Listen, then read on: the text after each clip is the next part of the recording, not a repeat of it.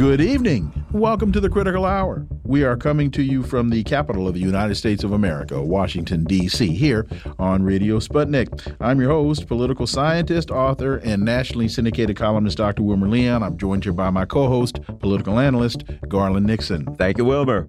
For the next 2 hours, we will explore and analyze the salient news stories that are impacting the global village in which we live.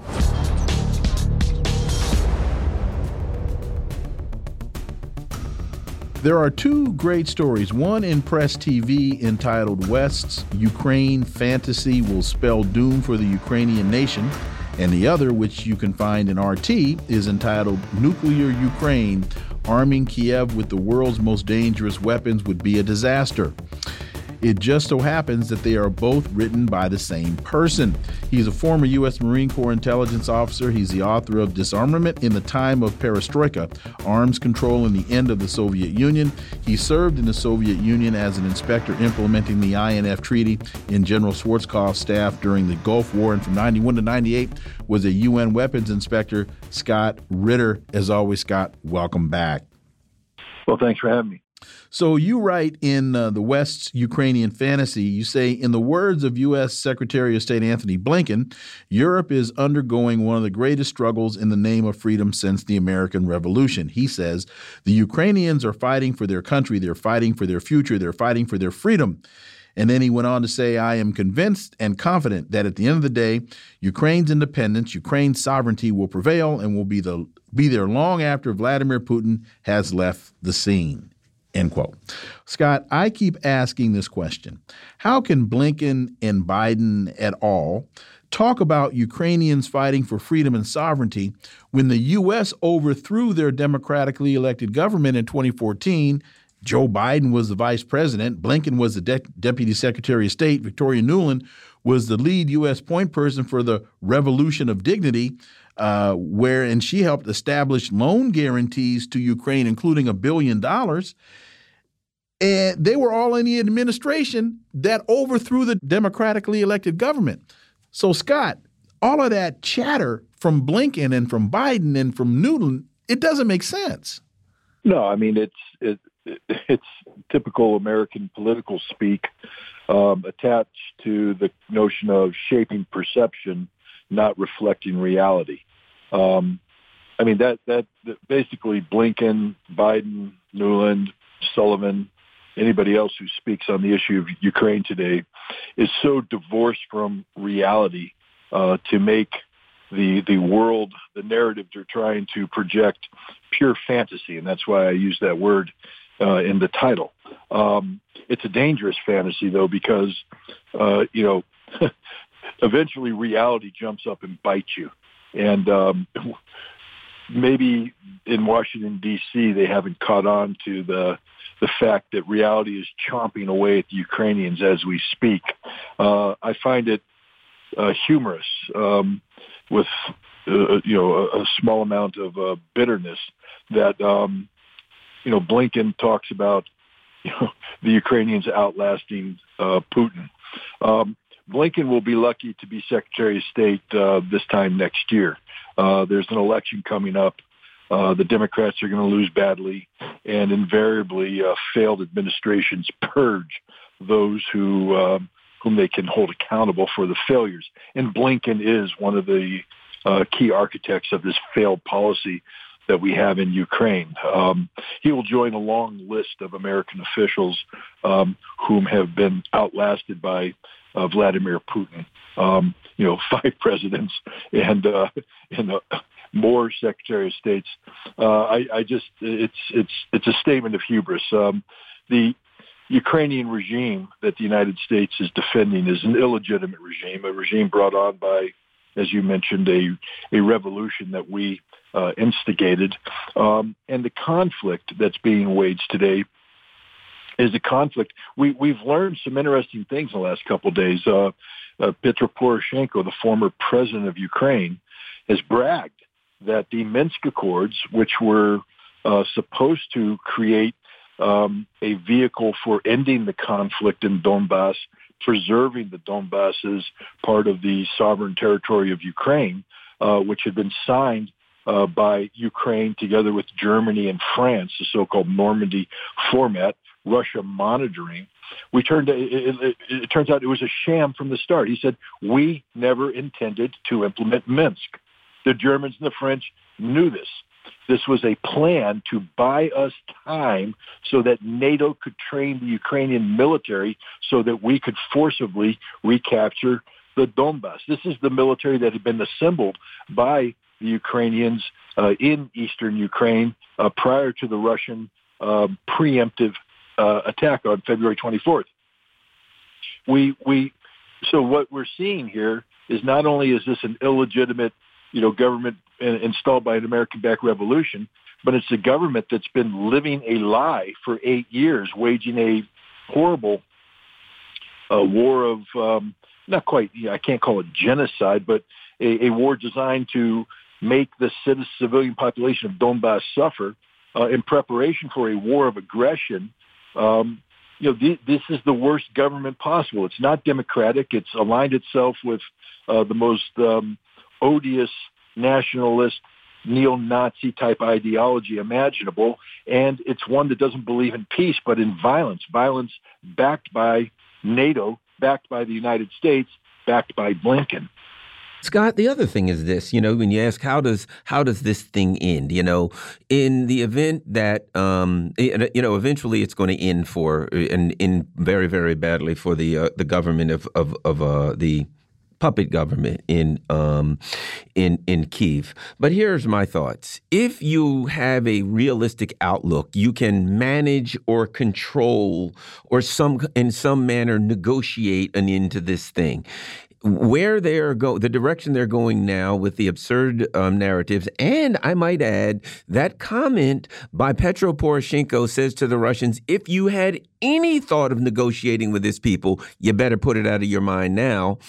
The term that comes to mind is collapse. That's how it ends for Kiev, that either there's some kind of a coup, that there's something, because if you're not in reality, at some point when reality meets you, it's going to be sudden. And I predict some kind of collapse. And might I add, with the way things are going economically in Europe, they may be facing the same fate. Scott.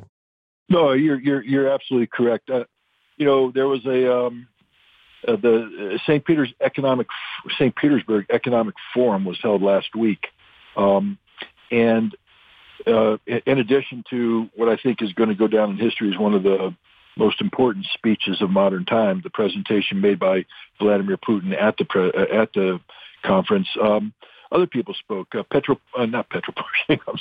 Dmitry Pushilin, the president of the Donetsk People's Republic, one of the two newly independent republics in the Donbass, spoke at the forum, at something that is hosted by the president. So I don't imagine he would speak out of school, so to speak. And he said some interesting things. One, he said the special military operation will probably end by the year's end, by the end of the year, which means the Russians aren't in any hurry to finish this thing. They're committed to a fight that's going to go on for at least 5, 6, 7 more months. And there's no panic on the part of the Russians. They're not worried about too much. He said, because Ukraine has accepted these NATO weapons, the special military operation will not end once we liberate Donbass, but will go on until these weapons are eliminated. He also said that Russian cities in Ukraine will be Russian again.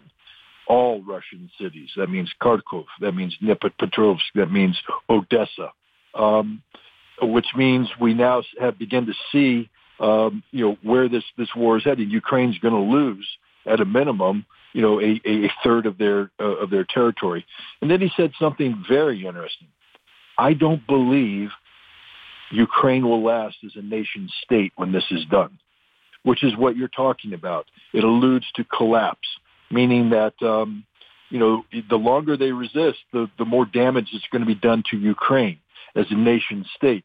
And then the last thing he said was, Zelensky is a war criminal, and he will be arrested and put on trial in the Donetsk People's Republic for the crime of ordering the shelling of the civilian population of Donetsk, not only in the past, but what's taking place today. So that's the future of Ukraine. It's not a good future. And I will also say that it's a future that cannot be altered. Russia will not negotiate away its goals and objectives. They've said over and over again, this operation will continue until we have achieved everything we set out to achieve. And because the Ukrainians have decided to receive weaponry to extend this fight, that means the Ukrainians have opted to commit national suicide, which is what is happening right now. U.S. alarmed that American fighters could face death penalty in Donbass. John Kirby, a White House spokesman, expressed alarm that these fighters could face the death penalty. Capital, the Donetsk, the capital of the newly independent Donbass People's Republic. This is in Press TV. You have been saying for quite a while that they shouldn't. In fact, Kirby goes on to say, it is appalling that a public official in Russia would even suggest the death penalty for 2 American citizens that were in Ukraine, and we're going to continue to try to learn what we can do about this. Scott Ritter. Let me put it this way. I'll just start off in saying, look, as an American, as a human being, ideally I would like to see one guy return to his mom and the other guy return to his fiance. That's what the human in me says. But as the practical realist, you play stupid games, you're going to pay stupid prices. These guys opted to become mercenaries.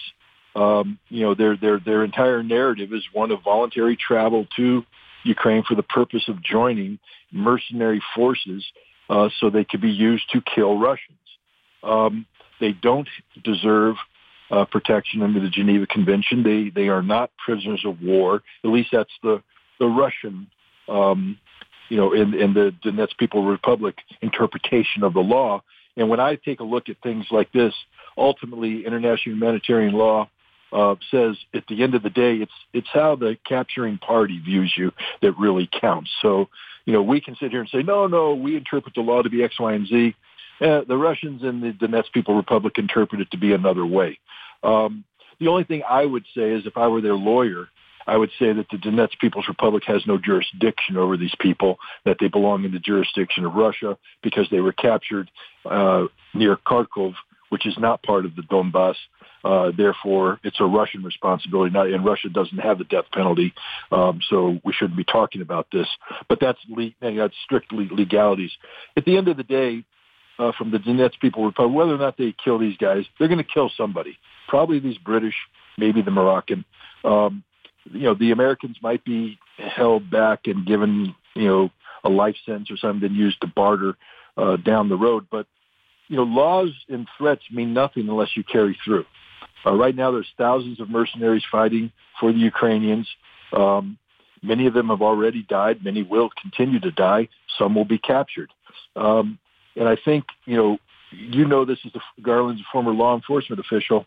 One of the things that judges in society seek to do by passing down sentences is the deterrent value of the sentence. That is, by demonstrating harsh justice, you create a deterrent to people who might be tempted to break the law in the future. At least that's the theory.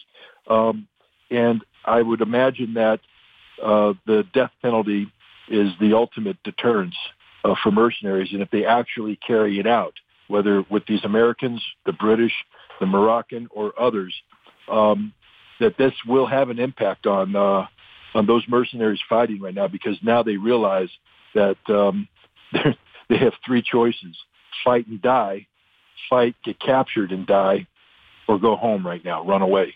And one would think that unless you're an absolute sociopath, run away sounds like a good option.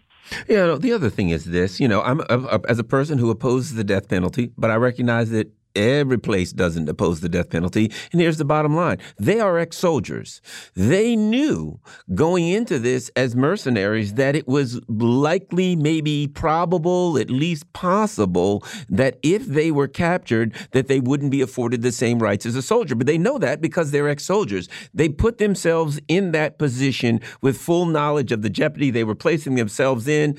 It's hard, Scott, for me to feel sorry for them, even though I oppose the death penalty. We got about 40 seconds. Look, I'm on your side. I'm just saying that yeah, I can't feel sorry for. They knew what they were doing. They knew the consequences. I feel sorry for the mother. I feel sorry for the fiance. And, maybe there's a solution that can be found that has them eventually going home at some point. But they knowingly did what they did, and there must be a price to be paid. But John Kirby's position really comes from the arrogance of Americans. His point is, these are Americans. I don't care why they're there. I don't care what they're doing. They're Americans, and how dare you threaten to execute Americans in your country? That's what I take away. And quickly, we got 20 seconds. Any word, any sighting of Malcolm Nance? And I ask this very seriously because I haven't heard a peep from him in the last couple of weeks. And not that you've been looking for him, Scott Ritter, but any word on where he is and what he's doing?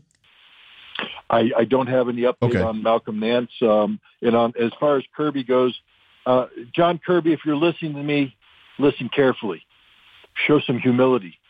Be humble, because that's the only way you're going to save these guys' lives. To act with the arrogance that you're acting with right now, you're condemning them to death. Scott Ritter, well said. Thank you. Greatly appreciate it. Look forward to having you back. Thanks. Folks, you're listening to the Critical Hour on Radio Sputnik. I'm Wilmer Leon, joined here by my co-host, Garland Nixon. There's more on the other side. Stay tuned.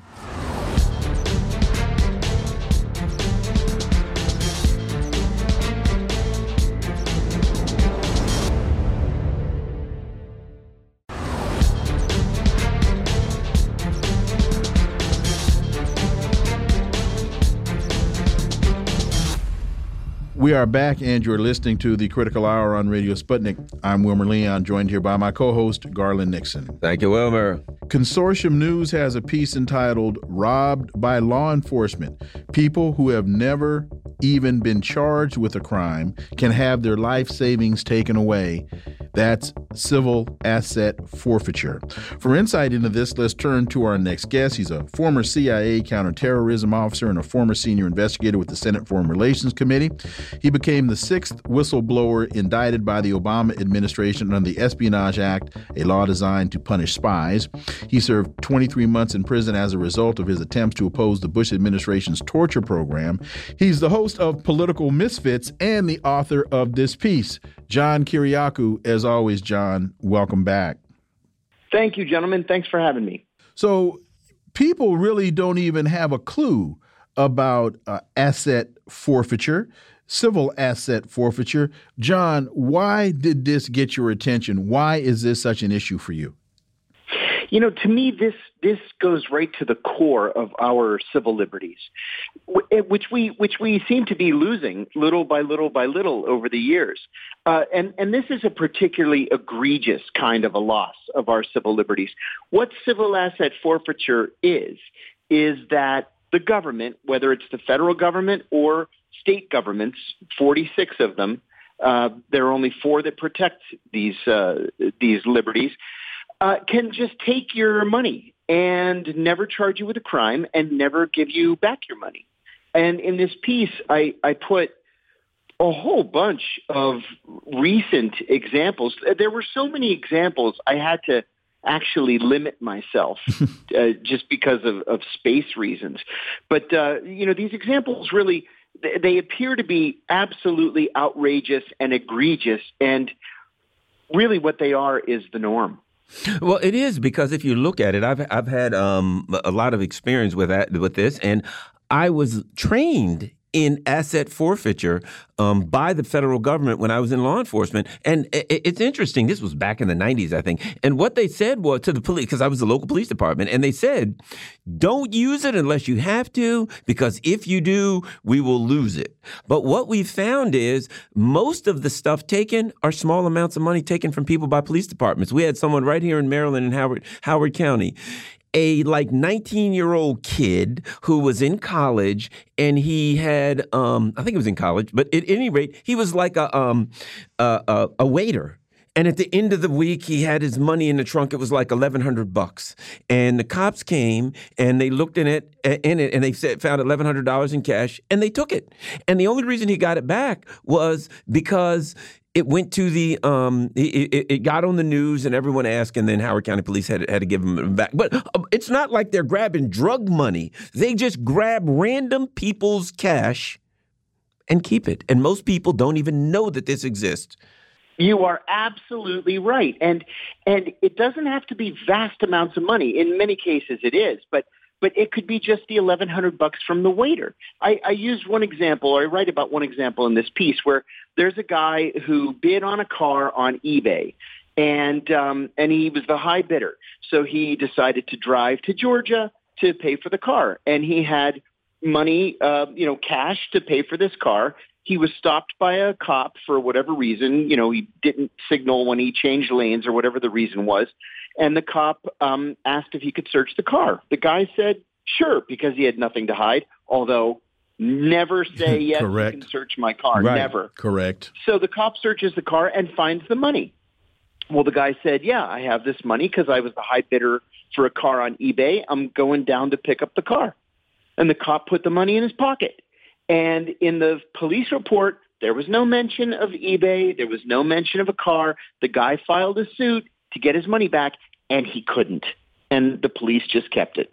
And that's really what happens. There's another egregious case where there was a DJ from Atlanta who's actually quite prominent in the music industry. He's worked with Beyonce and a whole bunch of A-list pop stars. And he was driving from Atlanta, his home in Atlanta, to his second home in Los Angeles. He was stopped in Oklahoma City. And I apologize, Oklahoma County, which is Tulsa, Oklahoma. And the cop asked him what he was doing in Oklahoma. And he said, I'm driving from my house in Atlanta to my house in Los Angeles. I'm in the music industry.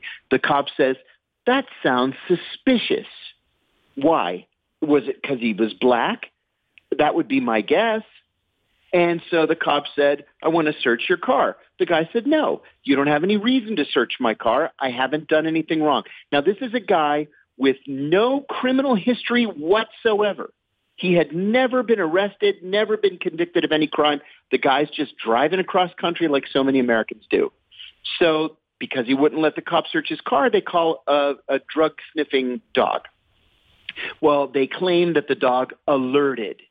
And so then they went into the car and they found, I think it was 50,000 or 150,000. 150,000 in cash that he had in the car. And they confiscated the money. And they said, essentially nobody should have that much cash. And the dog probably alerted on the money because the money probably smelled like marijuana. And so, he filed a suit, but he never got his money back. One of the things that I'm quite aware of is that they say that because of the prevalence of drugs in this country, that if a drug-sniffing dog were to sniff just about anybody's pocket, exactly right, and could go into a bank vault, that they would hit, because that's how prevalent drugs is in this country, and most money is tainted by it. Let me add something else, because I know of a case in Frederick, but let me add something else. And it was, again, some people who did business. They had $27,000 and they did business and they were going to the bank, right? But the bottom line is, what the bank did in this instance, and what it does a lot, what the government will do. So someone comes and here's the evidence, it's my money. And then the government will say, okay, let's negotiate. We'll give you back 50% of it. You've proven that it's your money beyond a reasonable doubt to a moral certainty, and they want you to negotiate as to how much of your money you're going to get back. This is just outright theft. And John, to Garland's point, with this whole war on drugs and individual police departments being able to use this money to fund their operations, this has become a profit center for police departments. Oh, yes, very much so. And not just local police departments, but also the federal government. I have one example in this piece where there was a documentary filmmaker who flew in from Europe. He had $69,000 that he had put inside the case of a broken Xbox. And the reason he did that is because he was going to be making this documentary in some shady neighborhoods, is what he called them, in New York. And what he did, as soon as he landed at JFK Airport, he went straight to Customs and Border Protection, and he declared the money. So when he declared the money, they said, "What are you going to do with it?" He said, "I'm a documentary filmmaker. I'm using it to finance the film, and I have it in this X box because of these shady neighborhoods." They turned him over to DEA, and DEA seized the money. Well, this guy had the wherewithal to hire an A-list attorney, so he sued DEA. And said that they had essentially stolen the money because he did exactly as he was supposed to do, and he declared it immediately upon landing at JFK. So they said exactly what Garland just said. Well, we'll give you a percentage of it back. 90%. We'll give you 90%. And he said, "No, I don't want 90%. So what they then did is they began an investigation of him. And they went into his bank records and they said, "Oh, he has a pattern of depositing and withdrawing amounts of less than $10,000, which is the legal threshold for IRS requirements." And that's called structuring. Yep. And if you're doing it to evade reporting, then it's a felony. Well, he wasn't structuring. He's just buying things and depositing money and doing what all of us do with our bank accounts. So they said, "Well, take the 90% or we're going to prosecute you for structuring." He said, "Bring it on." And 2 weeks before they would have had to file the charges against him, they finally gave him his $69,000 back. But he said, "Not good enough." And he filed his suit against DEA and the Justice Department anyway. They ended up paying him $15,000, which was less than what he spent on the attorney, of course. But it was the principle of the thing. Somebody's got to draw a line. Assange put on suicide watch after Patel decision. According to his father, John Shipton, says Julian Assange was stripped naked and put in an empty cell to prevent him from killing himself over the Home Secretary's decision to sign his extradition order, according to reporting by Joe Lauria. Your thoughts, John Kiriakou? Yeah, this is really grim. Of course, Julian Assange is suicidal, not just because of Priti Patel's decision, but Julian Assange has been suicidal for many years. And, you know, when they put you in suicide watch in prison, it's even more humiliating than you might imagine. It'll make you more suicidal. So what they've done to Julian is they've stripped him naked. They've put him in a plain cell with nothing but a steel bunk that is attached to the floor, and a steel toilet with no seat, and a steel sink. And one of the four walls is a window. And they'll pay another prisoner 25 cents an hour, or in this case, 25 pence an hour, to sit in a chair and just stare at your naked body 24 hours a day. They do it in 6-hour shifts so that you don't run into the wall head first and commit suicide that way. This is really awful. And it's not going to get any better if Julian is extradited finally and everybody finally realizes that these promises of not putting him in a secure unit or a solitary confinement, that none of it was worth the paper it was written on. It's only going to get worse. And I might add, this is not suicide watch. This is a deliberate punishment, every way they can to punish him and send the message out to anyone who considers exposing crimes by the empire. This is what you're going to get. That's exactly right. And, his Julian's father, John Shipton, and brother Gabriel went on to Berlin yesterday, and they got a meeting with the Minister of State for Foreign Affairs, which was kind of a big deal. And they're urging the German government to weigh in with the Americans and just drop this case. I think that probably won't happen, but, we all should be doing everything that we can. John Kiriakou, as always, thank you so much for your time. We greatly, greatly appreciate that analysis, and we look forward to having you back. Thanks so much. Folks, you're listening to the Critical Hour on Radio Sputnik. I'm Wilmer Leon. I'm joined here by my co-host, Garland Nixon, and there's more on the other side. Stay tuned.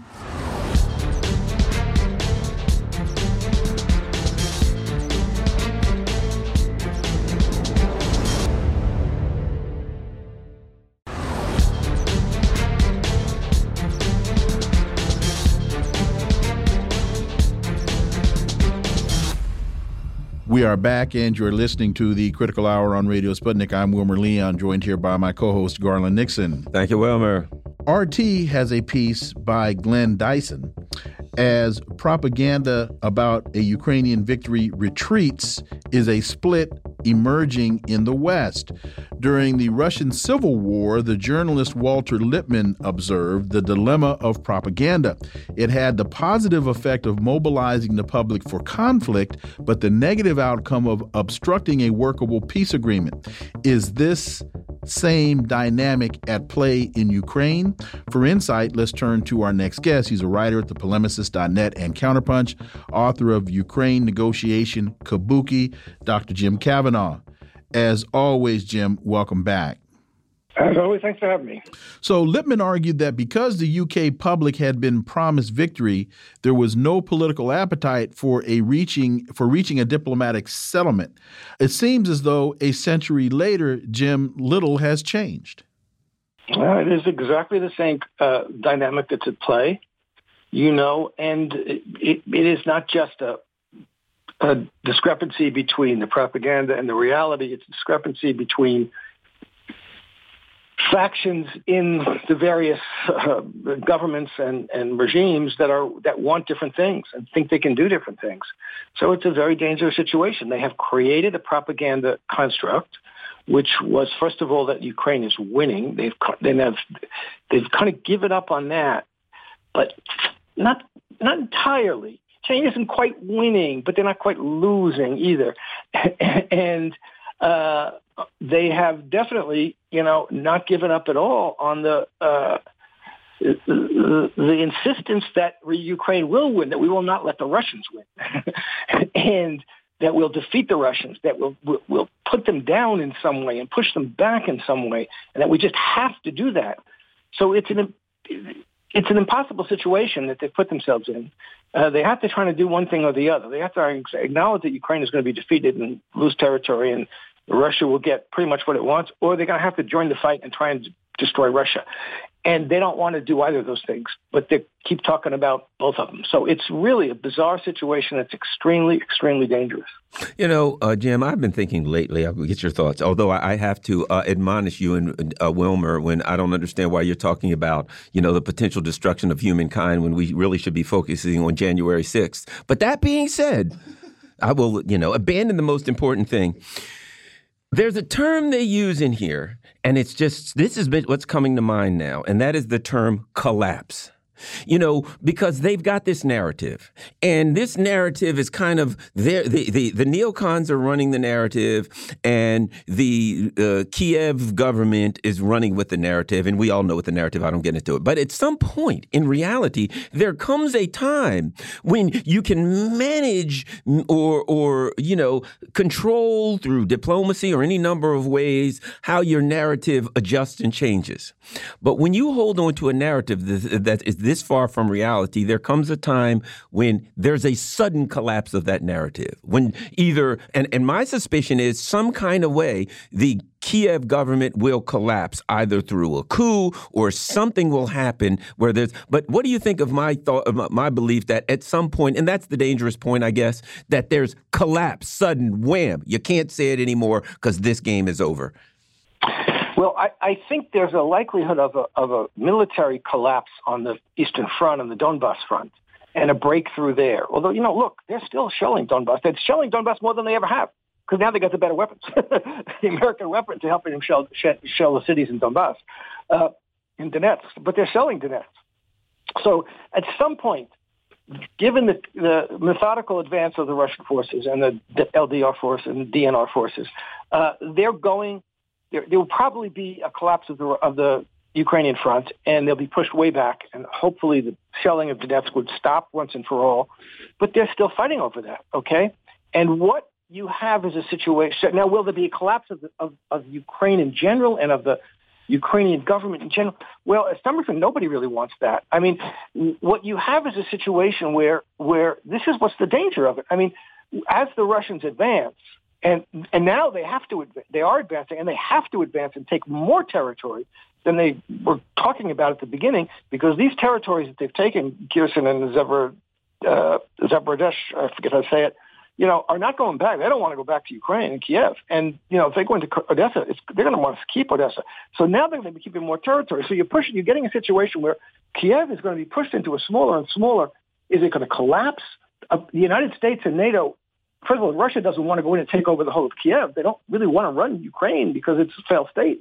They don't want it's right now. It's a war of the United States and the EU, but they may be pushed into a situation where that's kind of their only, because otherwise, what the United States and the NATO are going to do, they're going to put whatever the rump state of Ukraine that is left, the U.S. and NATO are going to pour weapons into it and keep the pressure on whatever territories have been taken by the Russians or by the peoples of those oblasts. So you're creating a dynamic here, which is whether it leads to the collapse of Kiev or not, which could lead to the collapse of peace in the world for a long, long time. It's a very, very dangerous situation. And at some point, in the face of a pending collapse, even in the face of the pending collapse of the military front in the east, will NATO do something? In the face of the pending collapse of the Kiev government, what will NATO do? Who's going to take over the Kiev government? The fascists outright? Or is there some other force that's not a fascist force and not a Zelensky force? I don't really see it, but it's just extremely dangerous, and there's a potential for intervention. Kind of people feeling they have to intervene, whether it's the Russians or NATO, in a way that they really didn't want to, and that's what Ukraine is counting on. Ukraine never thought it would win this battle against Russia.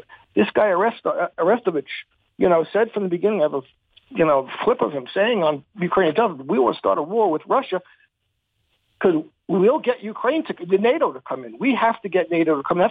That's our purpose, is to get NATO to come in to fight a war with Russia and destroy Russia. So, how is that going to be reversed? There's too many opportunities in here, unfortunately, for people to go down that road, for that to pop up as the alternative to collapse. And going further on in his piece, who should be blamed? To Garland's point, the sudden shift from a victory to a defeat narrative demands that someone takes the blame for losing the war, reminiscent of Biden blaming Afghanistan's political leaders and its military for the situation in that country. The American leader has now begun blaming Ukraine for not heeding American warnings about the pending Russian attack. And then they talk about identifying new objectives. A new narrative also needs to reflect new objectives. Victory over Russia was a unifying objective within NATO, but now that seems to be changing. In defeat, the competing national interests are more difficult to contain, and unity subsequently fragments. Jim Kavanagh. Well, what is their goal here? What's the victory that they're seeking? What's the end game that will look like a victory for the West and not an embarrassing defeat for NATO and the West? And there is none. I mean, you can't, because the Ukrainians are saying, we're not going to give an inch of territory. We won't do that. Screw everybody who said we should give a little bit of territory, right?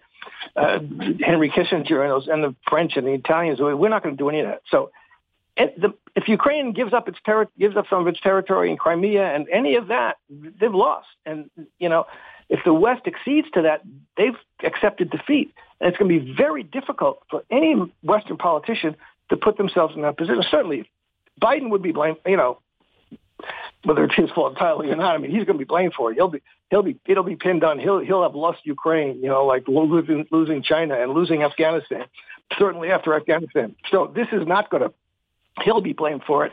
But there is no, they can't, there's no story they can concoct that makes a defeat look like a victory here. Well, Jim, I think their problem is not going to be Ukraine. Their problem is going to be, especially in Europe, internal uprisings that have already started, and that's where the Ukraine's going to be the least of their problems. But let me add this: Alexei Arestovich, the mouthy advisor to Ukrainian President Vladimir Zelensky, has come over to Vladimir Putin's side. He actually said that Kiev is already a de facto member of the U.S. military bloc. And I'm thinking, hey, well, I guess he's aligning himself with Vladimir Putin now, because that's exactly what Vladimir Putin said. Your thoughts? Yeah, that's exactly right. He said we're the de facto. It doesn't make a difference whether the official let us in or not. We're the de facto member. EU doesn't make any difference. They were a de facto member. We're now a member of this trimarium business, which, so we have 50 countries who have sworn to us that they will not let us lose. And that's the case. And this is, Joe Biden said something today or yesterday about we're in a war situation. I mean, he's saying the United States is considering itself at war with Russia. Nobody voted for that. And this is the situation. They're treating Ukraine as if it were a NATO member. And they've been doing that for the last 8 years. Lithuania says prepared for Russian retaliation over Kaliningrad embargo, doesn't expect military action. Russia has vowed to respond to Lithuania's decision to block sanctioned goods from being delivered to Kaliningrad via rail. Your thoughts on where this could go? How bad could this get, Jim Kavanagh? Well, here's exactly the kind of thing. This is the black swan thing.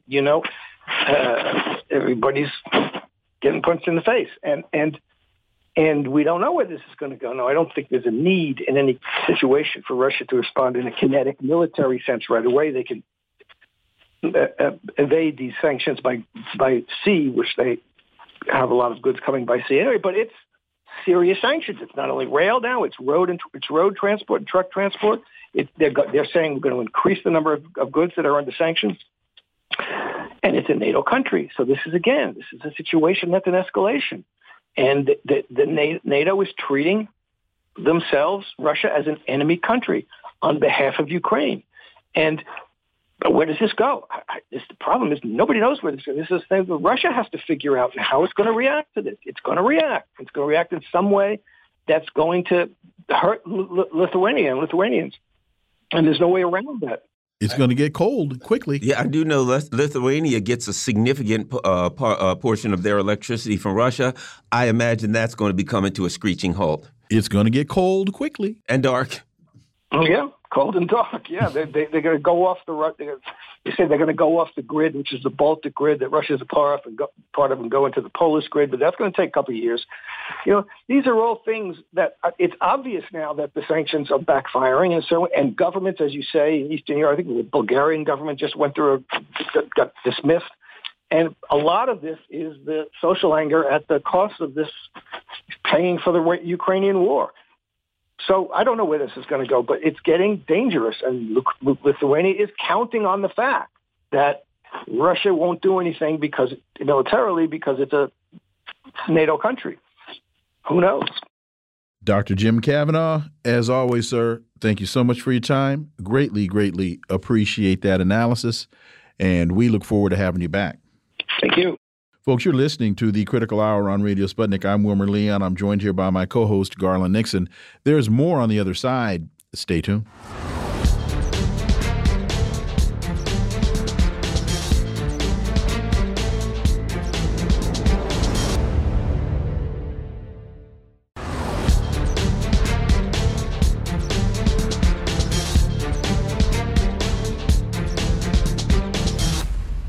We are back, and you're listening to the Critical Hour on Radio Sputnik. I'm Wilmer Leon, joined here by my co-host, Garland Nixon. Thank you, Wilmer.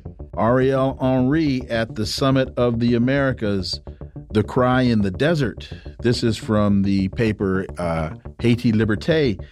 Difficult in this chronicle on the transition to pass over in silence the fabulous, useless trip for the Haitians of Prime Minister Ariel Henry to California. Why is this a cry in the desert? For insight, we turn to our next guest. She's with the Coordinating Committee of the Black Alliance for Peace, member of the Black Working Class Centered Ujima People's Progress Party in Maryland, founder of Liberation Through Reading, and co-editor of the revolutionary African blog Hood Communist, Erica Ryan Keynes. As always, welcome back. Thank you for having me. So one really has to wonder, or two questions. Why was Ariel Henry invited to the summit of some of the Americas? And then why did he go? Yeah, great question. I think that we saw a few folks raised that question. I know one of the reasons that Black Alliance for Peace, which I am the co-coordinator of the Haiti and Americas team, we're doing counteractions in LA was primarily because, the U.S. Government decided to not allow Cuba, Venezuela, and Nicaragua to attend because they cited, democracy. But, the question remains, who voted for Ariel Henry? So how is that democratic? So we see that there's a contradiction there that is overwhelming. And this has been consistent with the U.S. in relation to Haiti, not allowing for Haiti to have complete sovereignty. It treats Haiti like, its own colony or one of its colonies, with the core group and the OAS making decisions. And then Haitians here in the U.S. primarily making a lot of decisions for Haiti. We see a sort of contradictions that arise. So when you see Ariel Henry at the Summit for Americas, you have to question what type of democracy is the U.S. calling for? And, when you look at what he said there, what did he ask for? He asked for help bringing order and controlling criminal gangs and things like that. What he didn't ask for was independence. He didn't ask for sovereignty. He didn't ask for help for the people that are suffering economically. It was, we have to bring these people in line and have order. But order from who? And how can you have order when you have no independence, sovereignty, and democracy? That creates disorder. Right. And that's what we see has always been the result. I know in the communists, one of the things that we discussed is, we see what continuous, the non-allowance for sovereignty and the continuous sort of neocolonialization processes that the U.S. pushes in Haiti. We're also seeing that be the result of Afghanistan. That is the conditions in which U.S. occupation leaves nations. And it's a wonder what's going to happen to Ukraine in this sort of situation because the U.S. occupies these nations and then they pull out, So we have to look at Haiti as an example, and that's primarily why we focus on Haiti and the Americas, because we see Haiti as the U.S. Testing ground in a sense for not just the region, but a lot of their military actions and how they go about dealing with other nations and their relationships with other nations. When we see that Haiti is independent but has no sovereignty, then we have to question, what does independence mean? What does flag independence mean, especially in that region? Talk a little bit about the comments that were made by the Dominican president. He says, it is for me and for our government unjustifiable that this international community allows a state located in the middle of the American continent to see a large part of its territory controlled by criminal gangs. It's up to the international community to commit itself definitively to the Haitian people by becoming more involved and as a matter of urgency by working for their pacification and their definitive recovery. And he says the Dominican Republic has already done too much. In fact, she's already doing too much, way more than she can handle. Yeah. Well, there's a little hypocrisy there because one could argue that the Dominican government moves in a sort of criminal way in regards to its citizens. But again, that is a sort of the stronghold that the U.S. has, because a lot of what the Dominican president is expounding is the U.S. line.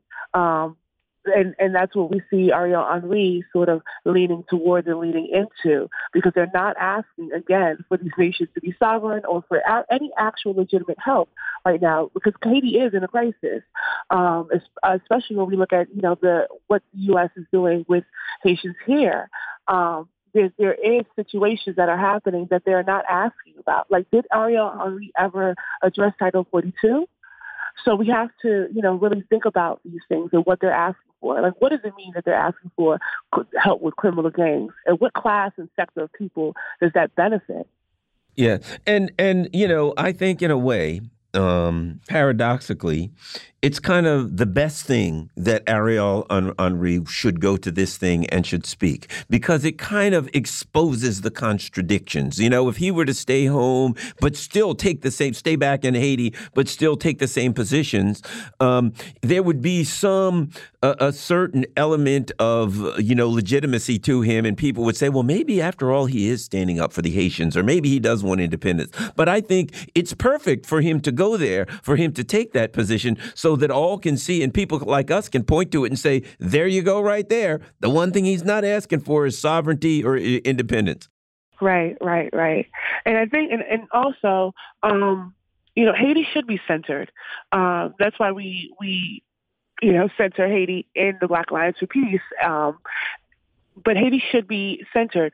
But I think what his presence did, as you argued, is not actually center the plight of Haiti and what's happening in Haiti, but center a specific class need that I think that is not really being talked about. That is an alliance with the U.S.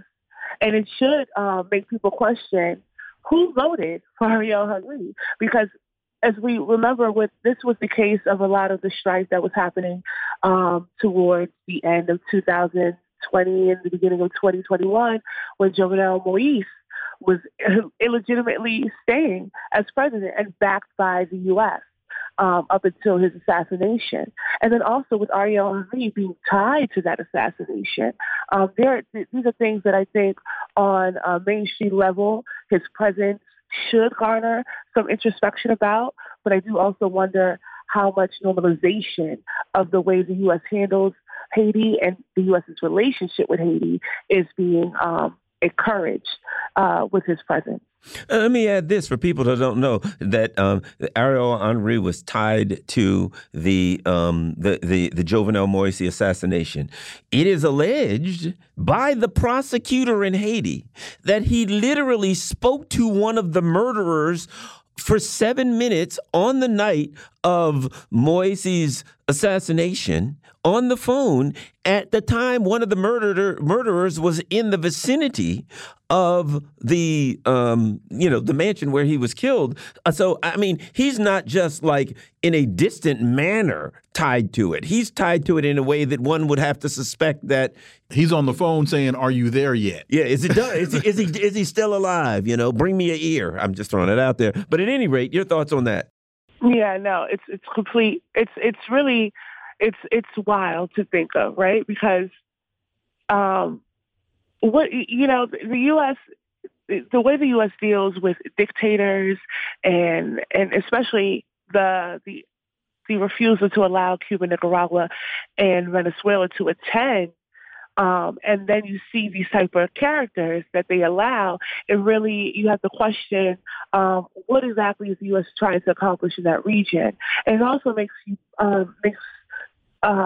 push for the CELAC zone of peace and all of these, the ALMA and all of these other entities that are calling for self-sovereignty. I mean, it really gives us a stronghold to stand on in support and solidarity with these other nations that are calling for it, because the U.S., in trying to extend Western hegemony, is making a bunch of, moves that are very, very, that are going to be very consequential for the residents of Haiti.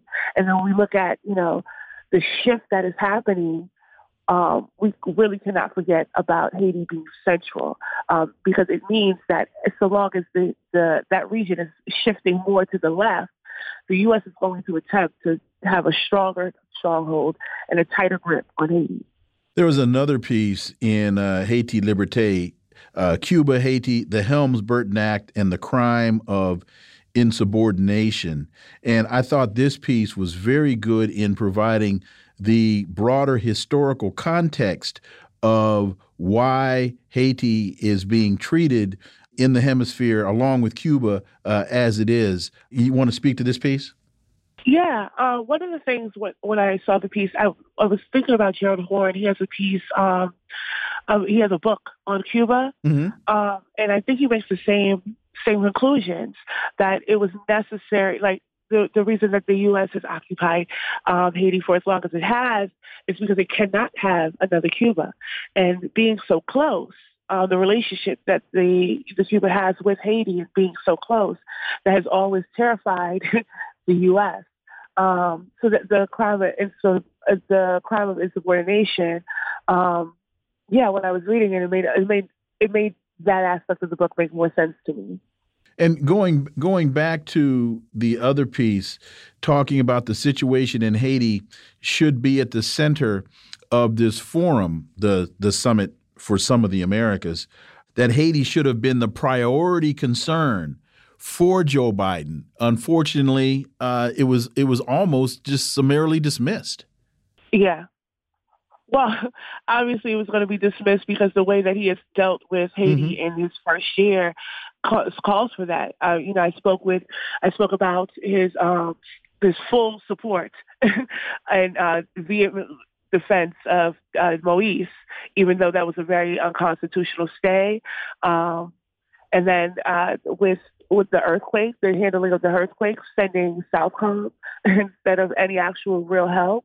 So the way that the U.S. deals with Haiti, even with the Title 42 and what I think Jamila Pierre wrote about over 700,000 deportations in just 1 year.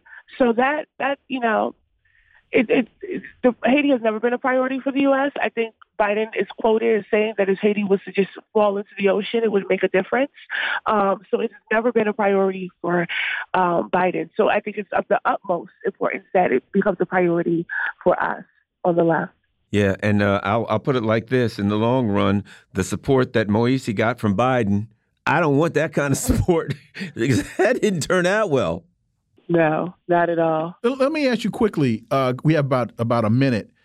I've read in different books that one of the things that really turned the United States against Haiti in terms of current time was when Duvalier first became president of Haiti, that he was leaning socialist and the United States was afraid that they couldn't have a socialist-led government in the hemisphere. We've got 30 seconds. Is there any validity to that? You know who speaks about that is the host of This is Revolution, Pascal Robert. He makes a good argument for that. I think he even suggested a book, but I can't, the name slips to me. But that is the first time that I've heard that. Okay. Well, thank you very much. We greatly appreciate your time. As always, we appreciate your analysis, and we look forward to having you back. Thank you. Thank you, as always, Erica. Folks, you're listening to the Critical Hour here on Radio Sputnik. I'm Wilmer Leon. I'm joined here by my co-host, Garland Nixon. There's another hour on the other side. Stay tuned.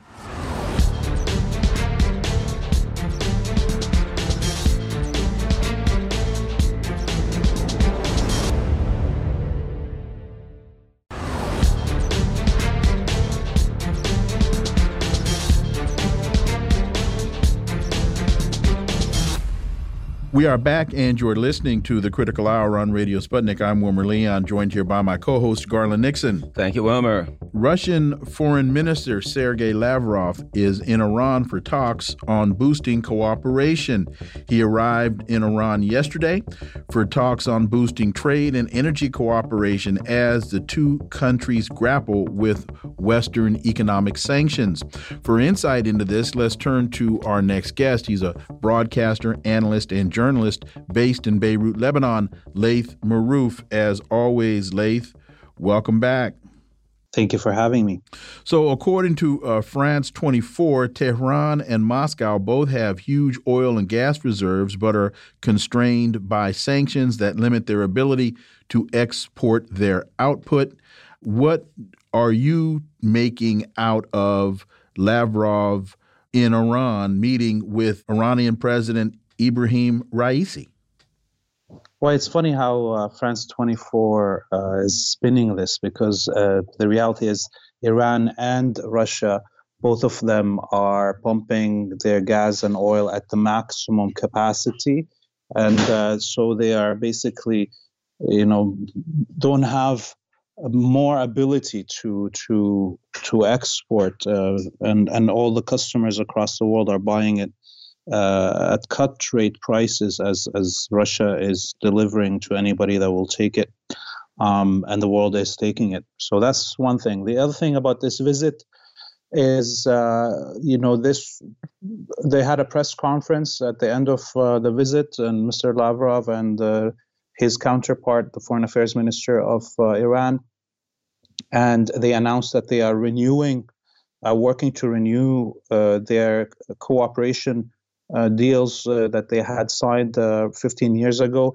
This, a reminder to our listeners, comes after, of course, China signed a 25-year strategic cooperation deal with Iran. And also today, the first train coming from eastern China is heading towards Iran. This comes after last month, the first train did the north to south corridor from the coast of Iran to St. Petersburg. So we can see clearly that there's a triangle now running most of the economy corridor in Asia, which is China, Russia, and Iran. And finally, of course, they both discussed in the press conference, the two foreign ministers, the fact that they spoke about the moves of the Zionist colony that are destabilizing the region, their attack on the Damascus airport, which today the Syrian government announced that it will be coming back into service starting tomorrow, and the whole situation in Syria with Turkey, hoping that they will have a trilateral meeting between Turkey, Iran, and Russia in the next few days to discuss the situation in Syria. The optics of all of this, in terms of this photograph in France 24, it is of Foreign Minister Lavrov with Iranian President Raisi. That to me shows a lot of goodwill and favor between the two countries, because it's not president to president, it's foreign minister to president. Your thoughts, as opposed to a picture with Hossein Amir Abdollahian, and I know I just butchered his last name, but no, they did have obviously a press conference, the two foreign ministers, but as you rightly pointed out, the president of Iran hosted the foreign minister when he arrived, so it's clear a signal of the stature of Russia to Iran. And they also spoke about another visit to be arranged between the two presidents, because just at the beginning of the year, President Raisi visited Moscow and had a face-to-face meeting with President Putin.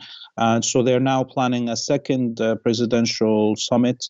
And so we can see clearly that things are rolling out in terms of solidification of the military alliances that are being built now in Western Asia. Russia doesn't have the two players that it was maneuvering with, and here I mean by the Zionist colony and Turkey, in its balance of power in Western Asia, are now fully aligning with this new military alliance that Biden is supposedly going to crescent when he arrives mid-month. One of the other things I noticed, one of the statements that was made by Lavrov was, if the Americans act in a realistic manner, we are hopeful to reach a final agreement in the near future. Personally, it seems to me like that's just kind of a performative thing that you say, especially in light of recently former Ukrainian President Petro Poroshenko, when asked about the Minsk agreement, admitted, he said, it was just a ruse. We just did that to hold the Russians off so that we could rebuild our military to confront them at a later date. That being said, I think both parties, both Russia and Iran, recognize that the United States is not an honest partner. And I think that's why he said, if the Americans act in a realistic manner, which they won't, I added that in, then we can reach a final agreement. Laith.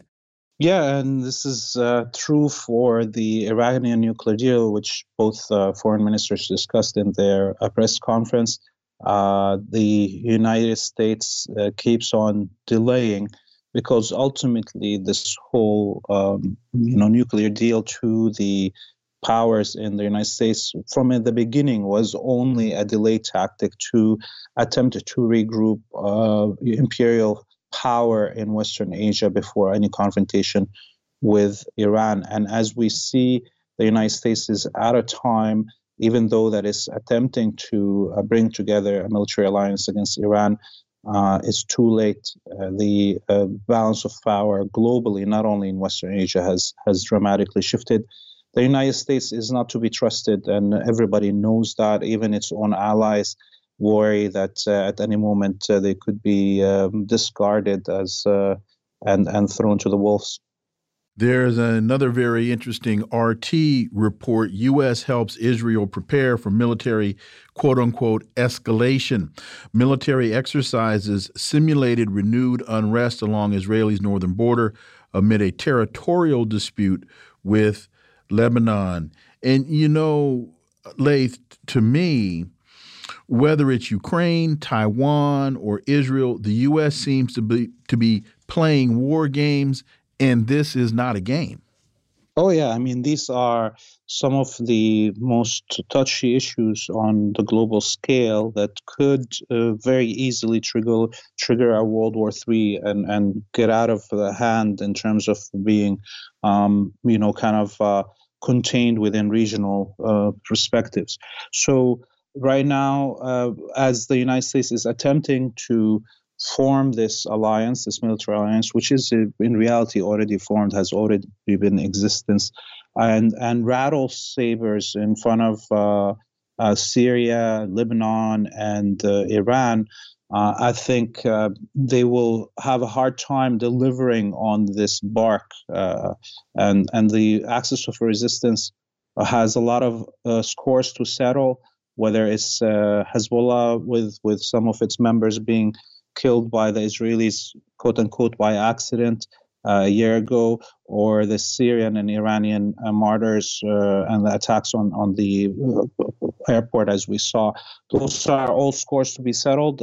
This is without even touching the issue of the gas extraction from the Lebanese and Palestinian waters, which Hezbollah's Secretary General promised that if Lebanon is not allowed to extract gas from the waters, then the Zionist colony will not be either. So we have many things that could trigger a regional war. And the question is, will the axis of resistance wait for the Americans to land the first blow after the departure of Biden mid-month, and or will they trigger it before the Americans choose the date? How is this dynamic, this dynamic affected by the what was it called? The Solomon's Accord, these leaders of various Arab states getting involved with a program to normalize relations with Israel. I know that was going on, but then we've had the Shireen Abu Akleh shooting and some other things that has kind of infuriated the Muslim world. What's the state of the reaction on the street to the normalization of to that whole program that was going on? Yeah, I mean, look, the normalization of relations between these vassal kingdoms and Israel, the public relation being made, is definitely destabilizing these countries. And the United States is having to increase its military saber rattling. And as we saw, both the United States with the Zionists had their military exercises in Western Africa, North Africa, in the areas surrounding Algeria, just unfolding in the last few days. And before that, a few weeks ago, the Zionists with some of their, other vessels in the region did the exercises in Western Asia. And so they will need to deliver on protecting these vessels because the vessels are getting weaker. The population doesn't have, any more belief in any of the propaganda that's coming out of these monarchies. And by doing this normalization, they actually weaken these vessels. And the next few weeks, as things unfold, we will really test who has the population and the streets in Western Asia and North Africa on their side. You mentioned, I think it was yesterday, as we were talking about Biden's upcoming trip to the region, that you were, I think, expressing the position that things were going to break out either right before he gets there or right after he leaves. If you could elaborate on that a little bit. So right now in the whole region, all the files are put on pause. And it's all, there's too many things that are connected, whether it's the Turkish invasions of North Syria and North Iraq, the Saudi war an Emirati war in Yemen, and or the Israeli incursions in Syria, Lebanon, Iraq, and attacks on Iran. These are all connected. And, so none of the players, let's say, Hezbollah alone or in Lebanon or the Syrian government in Syria or Iran in itself or the resistance in Iraq can take a decision on any of their own files without consulting with everybody else. And similarly, when we're talking about the vessels of the empire, Turkey, the Zionists, the Gulf states, and now all of these, threads have been too tangled, and anyone that pulls on any of these threads will trigger a reaction in the rest of the region. So the question is, with this stalemate, the only path forward is confrontation, and it's what we only have to wait for is will the axis of resistance trigger something before all the little pieces have been moved by the Americans as they wish before the arrival of Biden, or will they actually wait for the attack by the Americans after Biden to maybe gain some credibility or support within their population as not being the instigators of a war? Laith Marouf, as always, thank you so much for your time. We really appreciate that analysis, and we look forward to having you back. You have a great evening. You too. Thank you very much. You are listening to the Critical Hour here on Radio Sputnik. I'm Wilmer Leon. I'm joined here by my co-host, Garland Nixon, and there's more on the other side. Stay tuned.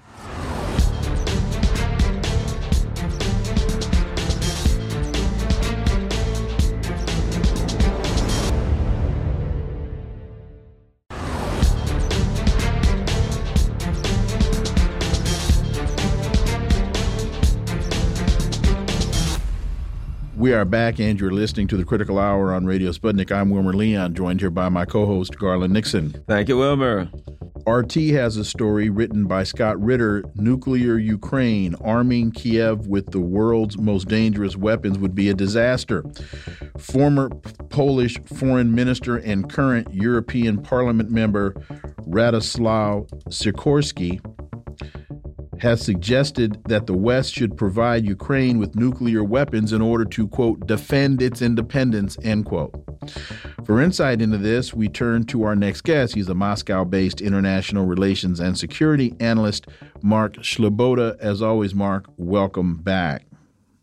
Dr. Leon, Garland, thanks for having me. It's always an honor and a pleasure to be on the Critical Hour. So Scott writes, Sikorski's reasoning was grounded in a fundamentally flawed understanding of the 1994 Budapest Memorandum, which sealed Ukraine's accession to the Treaty on the Non-Proliferation of Nuclear Weapons. Ukraine did not lose security when it gave up its Soviet-era stockpile of nuclear weapons. Scott talks about, had they kept them, that would have sent them down a very, very perilous path. Your thoughts, Mark Sleboda? Yeah, okay, so the former Polish foreign minister, Radoslaw Sikorski, has suggested this. His reasoning is grounded in that he's a nutter. He says lots of really insane things. And one of them being that the West should just hand the Kiev regime, which has state-armed and funded neo-Nazis among its military and ranks and among its government, And that would make everything better. Well, first of all, of course, it would be a huge violation of the Non-Proliferation Treaty.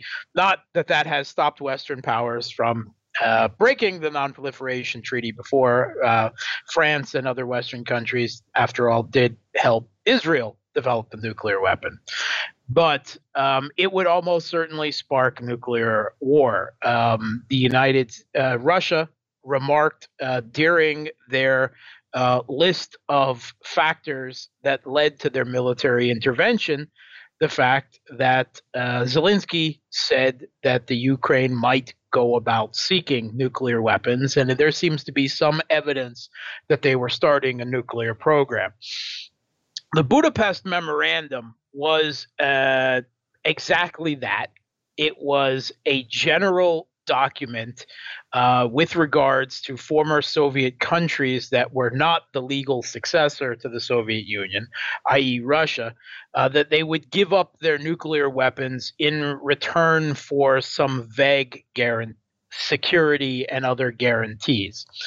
The United States itself has commented before that the Budapest Memorandum was not legally binding.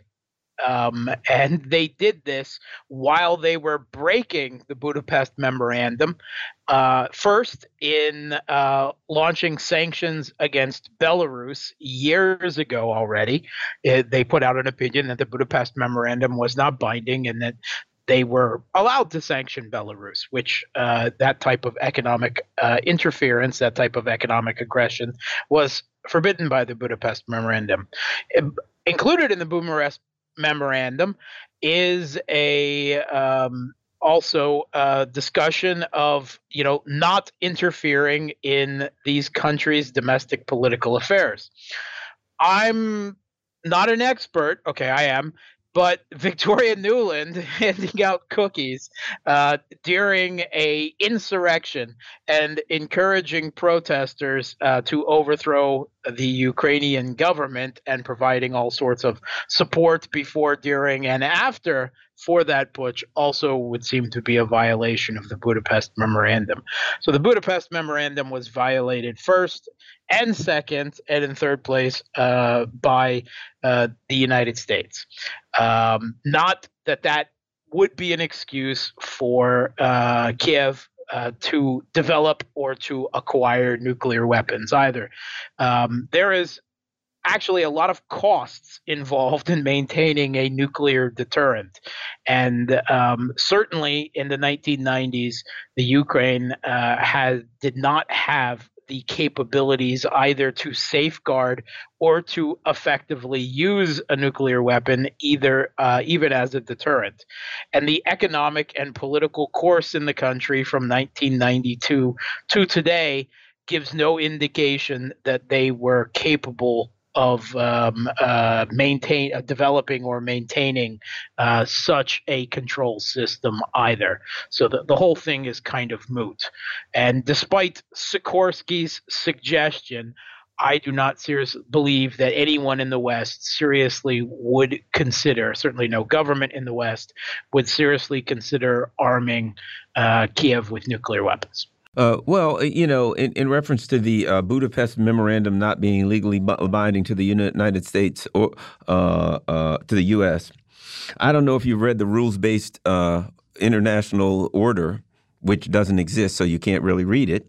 But if it did, it would say that no memorandum or anything else is legally binding to the U.S. empire because the U.S. empire supersedes everything on Earth and in space. But that being said, Radislaw, whatever his name is, to me, it demonstrates the old principle about a team of horses can only run as fast as the slowest horse, right?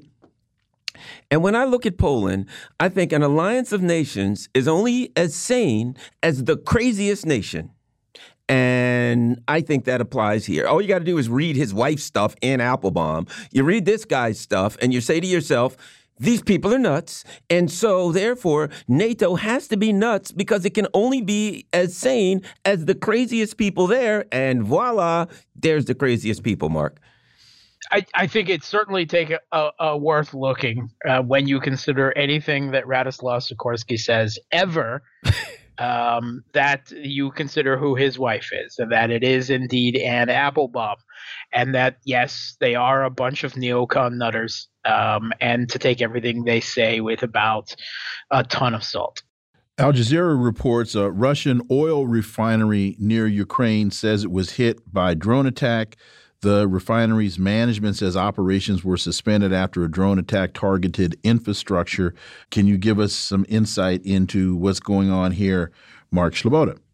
Yeah, part of the ongoing conflict between the Kiev regime and Russia has both countries targeting each other's resource base, and fuel.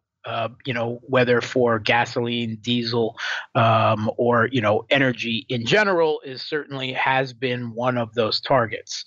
And the regime in Kiev has targeted several of Russia's oil refineries, facilities. And in this latest attack, they used a foreign-produced drone, a Western-produced drone. They were not able to hit the refinery, but they did hit or at least one of the tanks where oil was kept. And it was not, say, a catastrophic strike, but certainly the Russian government lost whatever was in that storage tank in terms of oil. Now, the Russian government has referred to this, among other things, as an act of terrorism. That's nonsense, because Russia has been destroying Ukraine's oil refineries and facilities too. In fact, the word came out just this week from the Kiev regime authorities that Russia has destroyed every oil refinery in Ukraine. So fair is fair. I mean, if Russia's targeting, whether you support the regime in Kiev or not, you certainly cannot say that, it's okay for Russia to do and not for the regime in Kiev to strike back. They certainly have not been as successful. We did see them just in the last week also use supposedly a U.S. manufactured Switchblade, a suicide bomb, a drone, to attack an oil platform, a Russian oil platform in the Black Sea. Now, that has the potential for it was a gas platform in the Black Sea. That has the potential for wide-scale environmental damage. Blowing up gas platform in the ocean could lead to catastrophic problems with the Black Sea, which already has a very particular and fragile ecosystem. So certainly you could argue that was perhaps not the smartest or most considerate move. But I would expect to see future Ukrainian Kiev regime attacks on other such Russian oil refineries, facilities. And at this point, it's a war, and that's what's going to happen. Doesn't that also kind of imply, if you're Russia, that at some point maybe Ukraine shouldn't have access to the Black Sea so that they can shoot at various and sundry assets there, if you know what I'm saying? Yes, it would. And we have seen similar. There was attacks on Snake Island, and the the Kiev regime announced that they had sunk a Russian tug earlier this week with a Harpoon, a U.S.-supplied Harpoon anti-ship missile. Now, congratulations, you sunk a tug. Great shot. I'm not quite sure that spending a Harpoon missile is cost-effective at taking out a tug. They're pretty expensive missile. But that being said, it certainly provides the Kremlin with the impetus to take what is left of the Kiev regime's Black Sea coast, meaning Nikolaev and Odessa, to prevent such attacks either with anti-ship missiles or drones launched from the area. Yes, even if the Kremlin were inclined to, say, halt or otherwise return to diplomatic negotiations once the entirety of the Donbass is liberated. Such actions by Kiev and by the West that arms them practically guarantees that Russia will have to take the southeast coast of Ukraine, to which, with some family in Odessa, I say thank you.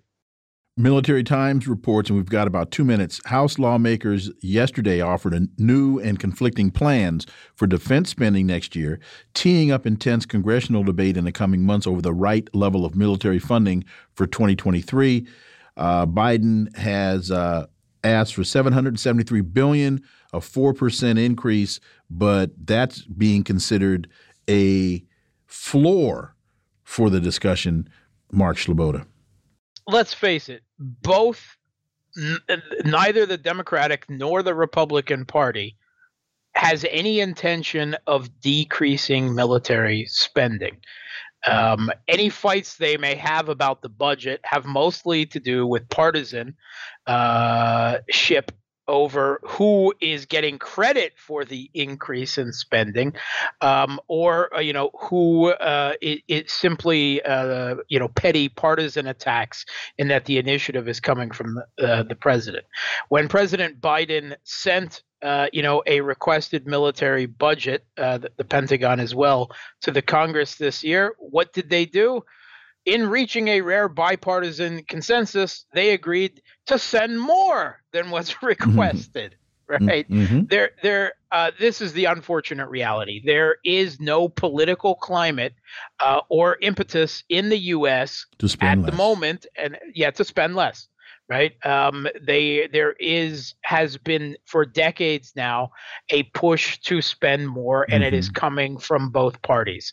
I think the American people need to suffer economically more in order for that political change to happen. But unfortunately for them, that's where it looks like things are heading. So this may not be the same time around next year. Mark Sleboda, as always, thank you so much for your time. Appreciate that analysis, and we look forward to having you back. Thanks for having me. Folks, you're listening to the Critical Hour on Radio Sputnik. I'm Wilmer Leon. I'm joined here by my co-host, Garland Nixon. There's more on the other side. Stay tuned.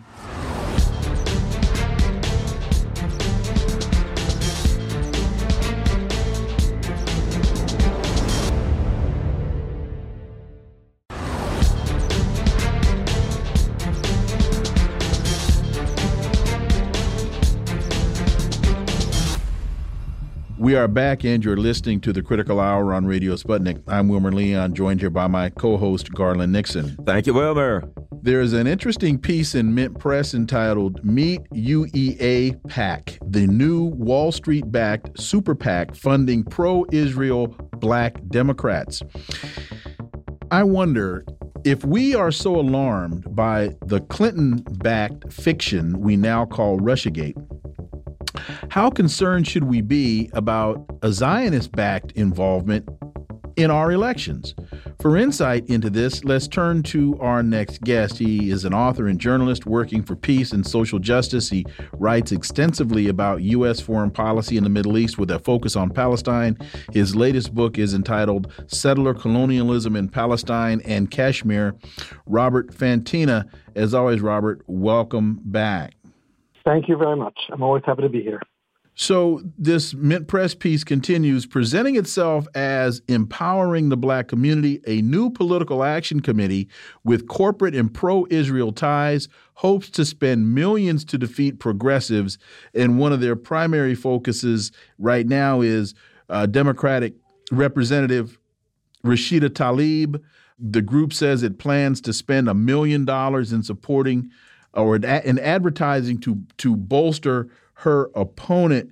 Am I right, Robert, when I try to draw, or when I draw the parallel between the Clinton-backed fiction of Russiagate and Russia's involvement in our elections and what's happening here? Well, you're absolutely right. We have to look at the fact there was rumors and innuendos that Russia was doing something to influence the U.S. election in 2020, and yet there is documented, very public information about how Israel influences U.S. elections every single year that there's an election, midterm elections, presidential elections, whatever it is. AIPAC, which is the main lobbying arm of Israel and its various minions spend millions and millions of dollars to influence elections and to elect people who will be sympathetic to the Israeli cause. They're not doing this to elect people who will help the poor in the United States. They're not doing this to help the marginalized people of color in the United States. They're not doing this to help people in places like Flint, Michigan who don't have drinking water. They're doing it simply for the benefit of Israel.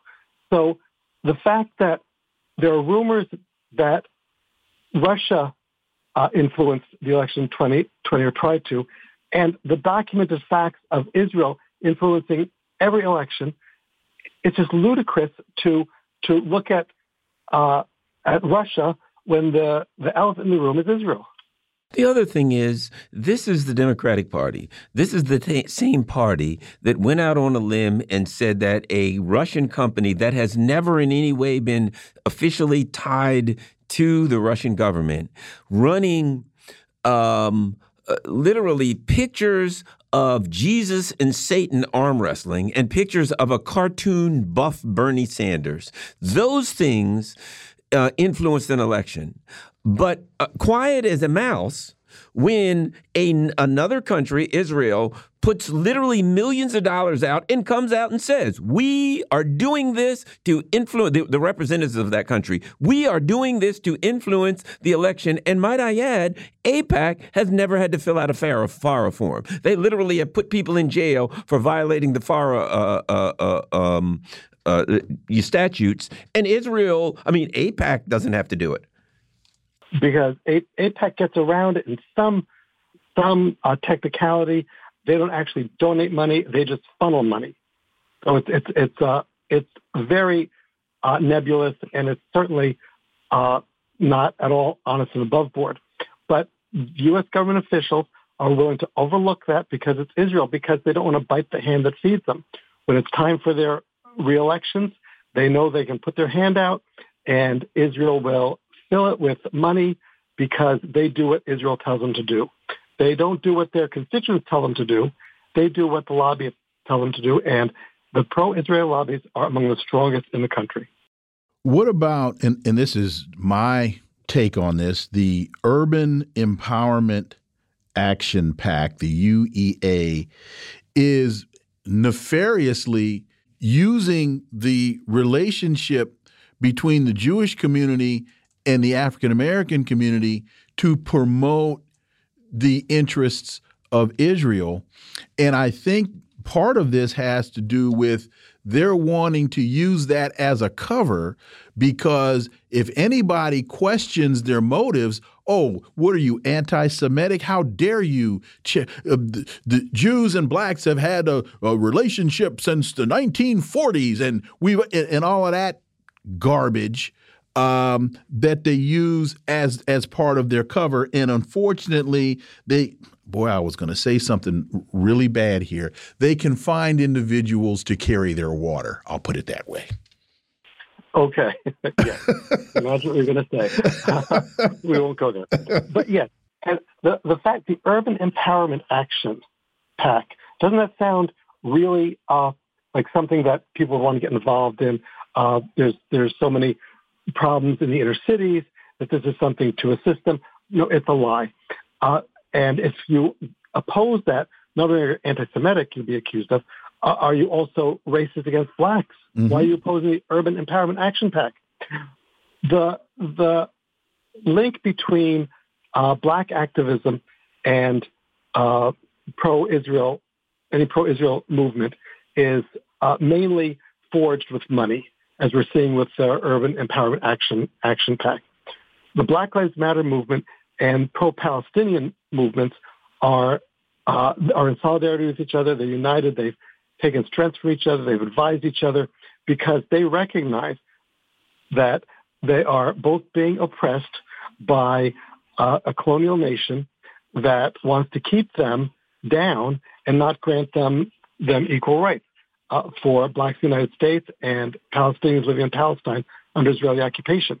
So this talk about, and it's mentioned in this article, about allegiances between pro-Israel people and advocates of black rights is just, it's fictional.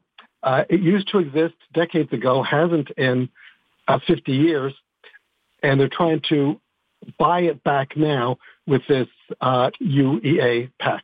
And what's really terrible about it is, here's a PAC that's saying to black people, we're going to use our money to choose which black person represents you. And when you look at the main contributor, a guy, his last name's Loeb, L-O-E-B, he's donated in the past mostly to Republican candidates, Mike Garcia, Kevin McCarthy, Burgess Owens. So here's a guy who donates to Republicans. He says, hey, you know, I'm a Zionist. And it's like, oh, wait, looks like the Democrats got a few black people that may not go along with everything I want in Israel. Let me throw some money over there, too. It has nothing to do with ideology. It's actually, to me, it's abuse of democracy. It's usurpation of democracy in the black community.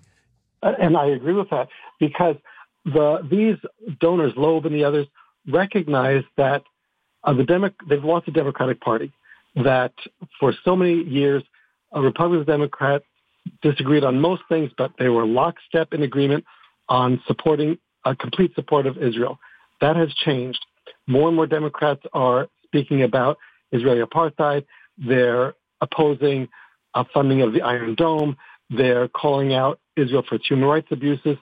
So this new organization and its major donors want to bring the Democratic Party back into the apartheid fold, and they're using money to try to do that.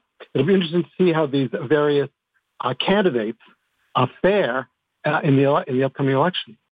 And also, it's interesting to me that they're doing this in Michigan, open primary. They're doing it in Ohio. They did it in Ohio, not the same PAC, but a similar one to Nina Turner. That's one of the main ways that Nina Turner lost as she ran for the 11th congressional district in Ohio, because Ohio has an open primary. They did it in Georgia to Cynthia McKinney a number of years ago. Open primary. So what that means is that Republicans can cross over and vote for a Democratic candidate during the primary in order to impact what Democrat moves into the general election. And this is a huge, huge issue that unfortunately too many African Americans don't really understand how the community and why the community is getting played. And it is getting played, unfortunately. And these open primaries allow people from the opposing party, as you mentioned, to vote for the weakest candidate. So the Republicans can vote for the weakest candidate, and then that person gets the nomination and runs against the stronger Republican candidate. Now, Rashida Tlaib is very popular in her district. I don't know how much she has to worry about. Everyone should be concerned, certainly, and no one can take their renomination for granted. But there needs to be more, not only accountability, but more transparency about what's happening here. That who is funding these campaigns, and then why are they funding them? This UEA PAC isn't getting $5 and $10 donations from grassroots people who are working every day or getting by on unemployment. It's coming from millionaires from outside of the state and billionaires outside of the state. Are these the people that the voters in Michigan, Ohio, and other places want to choose their candidates? You know, the other thing, they've got some other PAC, and that PAC is focusing on protecting incumbents, right? And Nancy Pelosi, though I disagree with this, says, you know, we got to protect incumbents. We're doing all this. They changed the rules to protect incumbent. And now it certainly appears like some incumbents are more important than others. We got 2 minutes. Yes. The incumbents who are going to vote the way Nancy Pelosi wants them to vote, and Rashid Tlaib is not one of them, need to be protected. Those that don't toe the party line, which is Zionist and moderate, they're not looking at things like police reform or canceling student debt. Those are the people, the incumbents that need, according to Nancy Pelosi, to be reelected, not those who are standing up for civil rights and human rights in the United States and around the world. Bakari Sellers is another one, and Sellers is a good, apt name for him. He's playing in this as well. He's getting funded through this as well. This is a very, very nefarious, underhanded, and again, they can always find some folks for a few dollars who will carry their water. Robert Fantina, as always, sir, thank you so much for your time. Really appreciate that analysis. We look forward to having you back. Thank you very much. My pleasure as always. You're listening to the Critical Hour here on Radio Sputnik. I'm Wilmer Leon. I'm joined here by my co-host, Garland Nixon.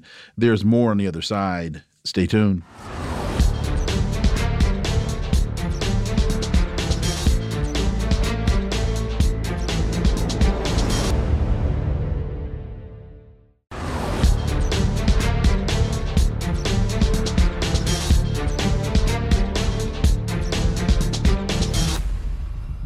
We are back, and you're listening to the Critical Hour on Radio Sputnik. I'm Wilmer Leon, joined here by my co-host, Garland Nixon. Thank you, Wilmer. Belgium returns remains of assassinated Congolese leader Patrice Lumumba. But what about justice? Belgium has returned a gold-crowned tooth of Patrice Lumumba to his family. However, activists point out that there has been no accountability or justice for his brutal assassination following what they describe as a Western-backed coup in 1961. For insight into this, we turn to our next guest. He holds the John J. and Rebecca Moores Chair of History and African American Studies at the University of Houston. He's one of the most prolific writers of our time. His latest book is entitled The Counter-Revolution of 1836, Texas Slavery and Jim Crow and the Roots of American Fascism. Dr. Gerald Horne, as always, sir, welcome back. Thank you for inviting me. So over 6 decades after his assassination, Belgium has repatriated the mortal remains of Congolese independence leader and Prime Minister Patrice Lumumba. Belgian Prime Minister Alexander De Croo presented his gold-crowned tooth to his family at a ceremony in Brussels on Monday. In a horrifying admission in 1999, Gerard Sauté not only confirmed his role in the assassination, but added he had stolen and kept 2 of Lumumba's teeth and fingers, quote, as a type of hunting trophy, end quote.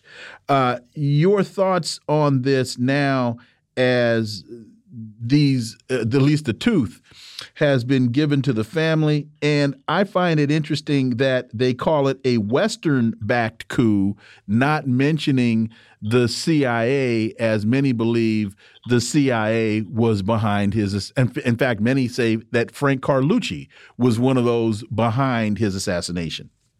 Well, you are correct per usual.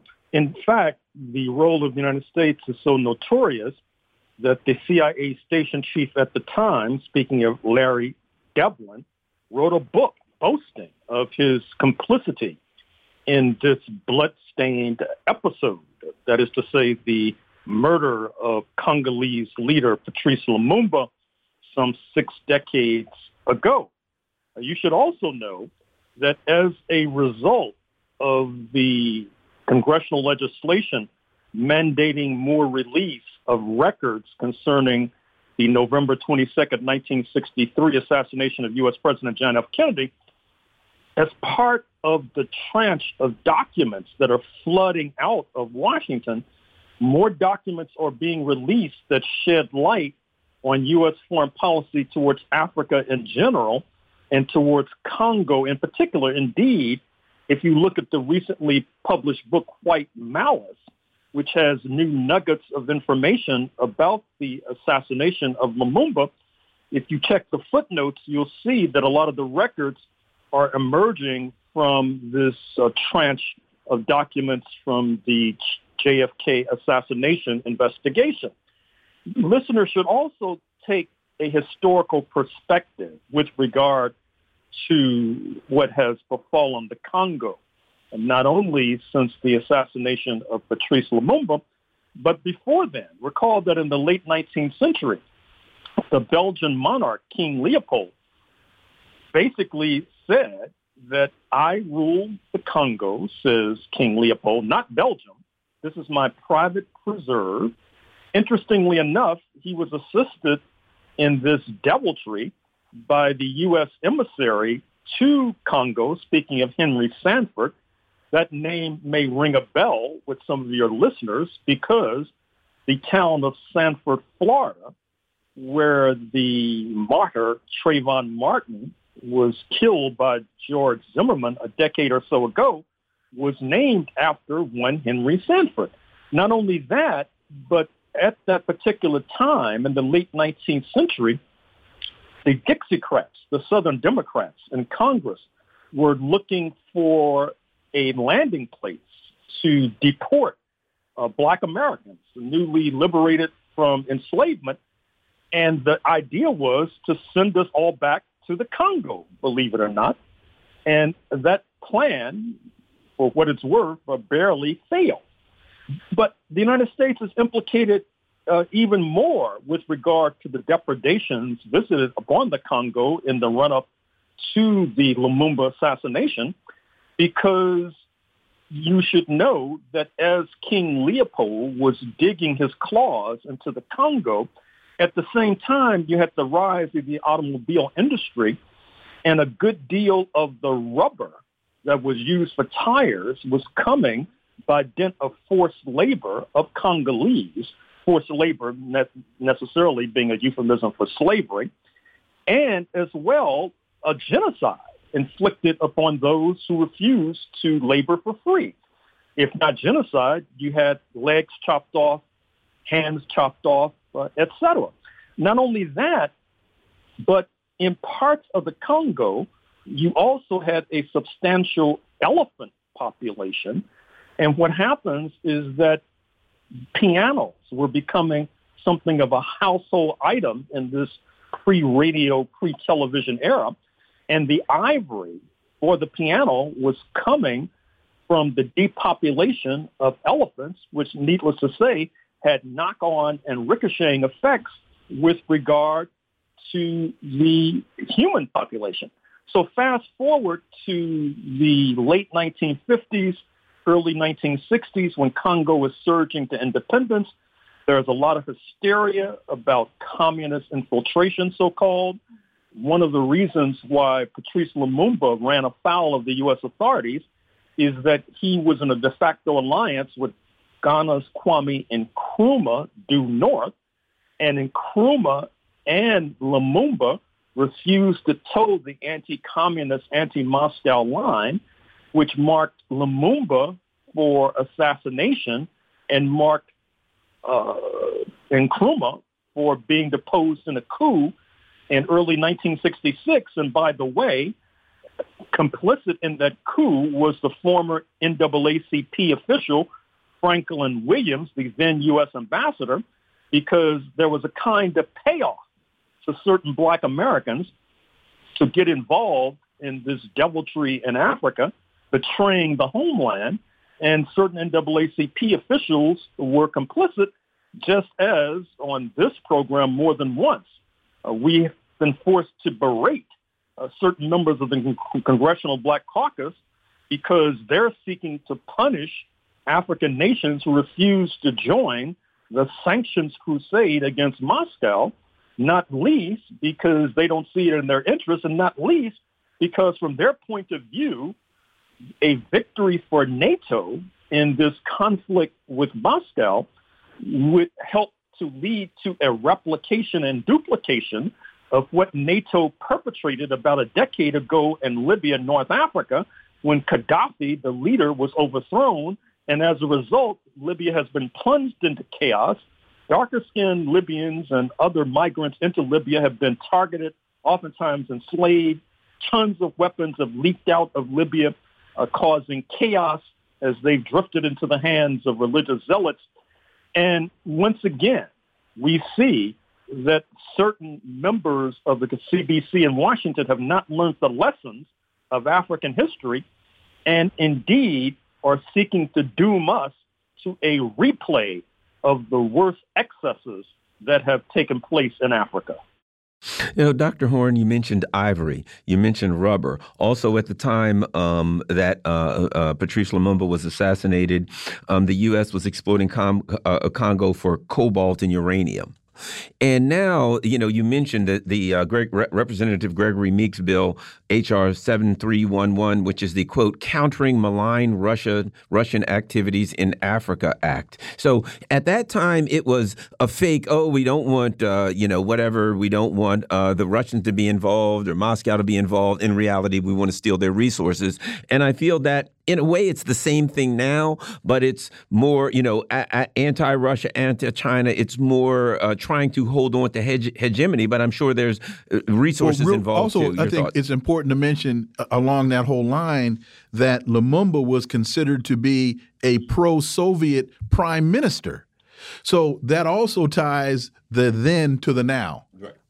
Most definitely. And as I'm sure many of your listeners know, of the vast resources that reside in the Democratic Republic of the Congo, which in territory is about the size of Western Europe, is the mineral known as coltan, which is in the smartphones that persist in the millions in the United States, not to mention in the billions across planet Earth.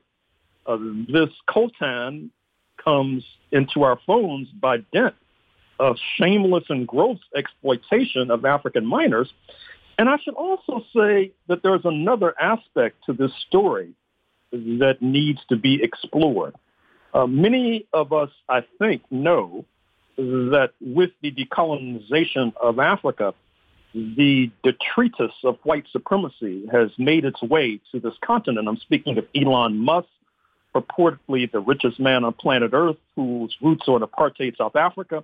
I'm speaking of Peter Thiel, Thiel, one of Donald Trump's top backers, a billionaire investor in Silicon Valley stocks, who had his teenage years in what used to be called German Southwest Africa, now Namibia. But I could also refer to the Swiss corporation known as Glencore, which is also led by men whose roots are in apartheid South Africa. Glencore not only exploits shamelessly Congo, it's been implicated in bribing African officials throughout the continent so that they could gain a stranglehold over Africa's vast natural resources, to the point where today it's very difficult to discuss bauxite or iron ore or coltan, just to name a few, without invoking the name of Glencore. So what's remarkable about 2022 is that this shameless exploitation of Africa and Africans continues. However, it just takes place in a different context. Well, and to that point, all of this took me back, or takes me back, because Lumumba was trying to use Congo's natural resources to raise the quality of life and standard of living for the indigenous Congolese. That just made me think about Mohammed Mossadegh in Iran, who was trying to use the oil resources of Iran to raise the standard of living for Iranians. And of course, we know that the United States overthrew him. And so this, to me, this is just more of the standard operating procedure. Franklin Roosevelt and Norman Schwarzkopf's father were involved in the removal of Mohammed Mossadegh. So this is just early examples of standard operating procedure for the United States. Well, and listeners should also know that it's not all gloom and doom. Many of us recall that in the aftermath of the assassination of Patrice Lumumba, that struggle did not cease in the larger Congo. We also know that there is another Congo, speaking of its neighbor across the Congo River, now known as the Republic of the Congo, or Congo-Brazzaville, as opposed to Congo-Kinshasa. We know that the Republic of the Congo, the smaller Congo, during the height of the Cold War, was known as the People's Republic of the Congo. In fact, in my book on Southern Africa, I talk about Black Panthers from the United States decamping to what is now the Republic of Congo finding sanctuary, succor, and support there. So I think we need to uplift the story of Patrice Lumumba, and we should also uplift it in the context of forcing and compelling the Brussels-based regime to pay reparations in the billions to the Congo, to what is now the Democratic Republic of the Congo, which will only serve to provide impetus for paying reparations to the descendants of the Congo who made their way in shackles and chains across the Atlantic, speaking of the population we refer to as African American. And let me correct myself. I said Franklin Roosevelt. It was actually his nephew, Kermit Roosevelt, who was involved in the overthrow of Mohammed Mossadegh. Dr. Gerald Horne, as always, sir, thank you so much for your time. Greatly, greatly appreciate that analysis. We look forward to having you back. Thank you. Folks, you've been listening to the Critical Hour here on Radio Sputnik. Thank you for allowing our voices into your space. On behalf of myself and my co-host, Garland Nixon, we hope you were informed and enlightened, and we look forward to talking with you all right here tomorrow on Radio Sputnik. Be safe. Peace and blessings. We're out.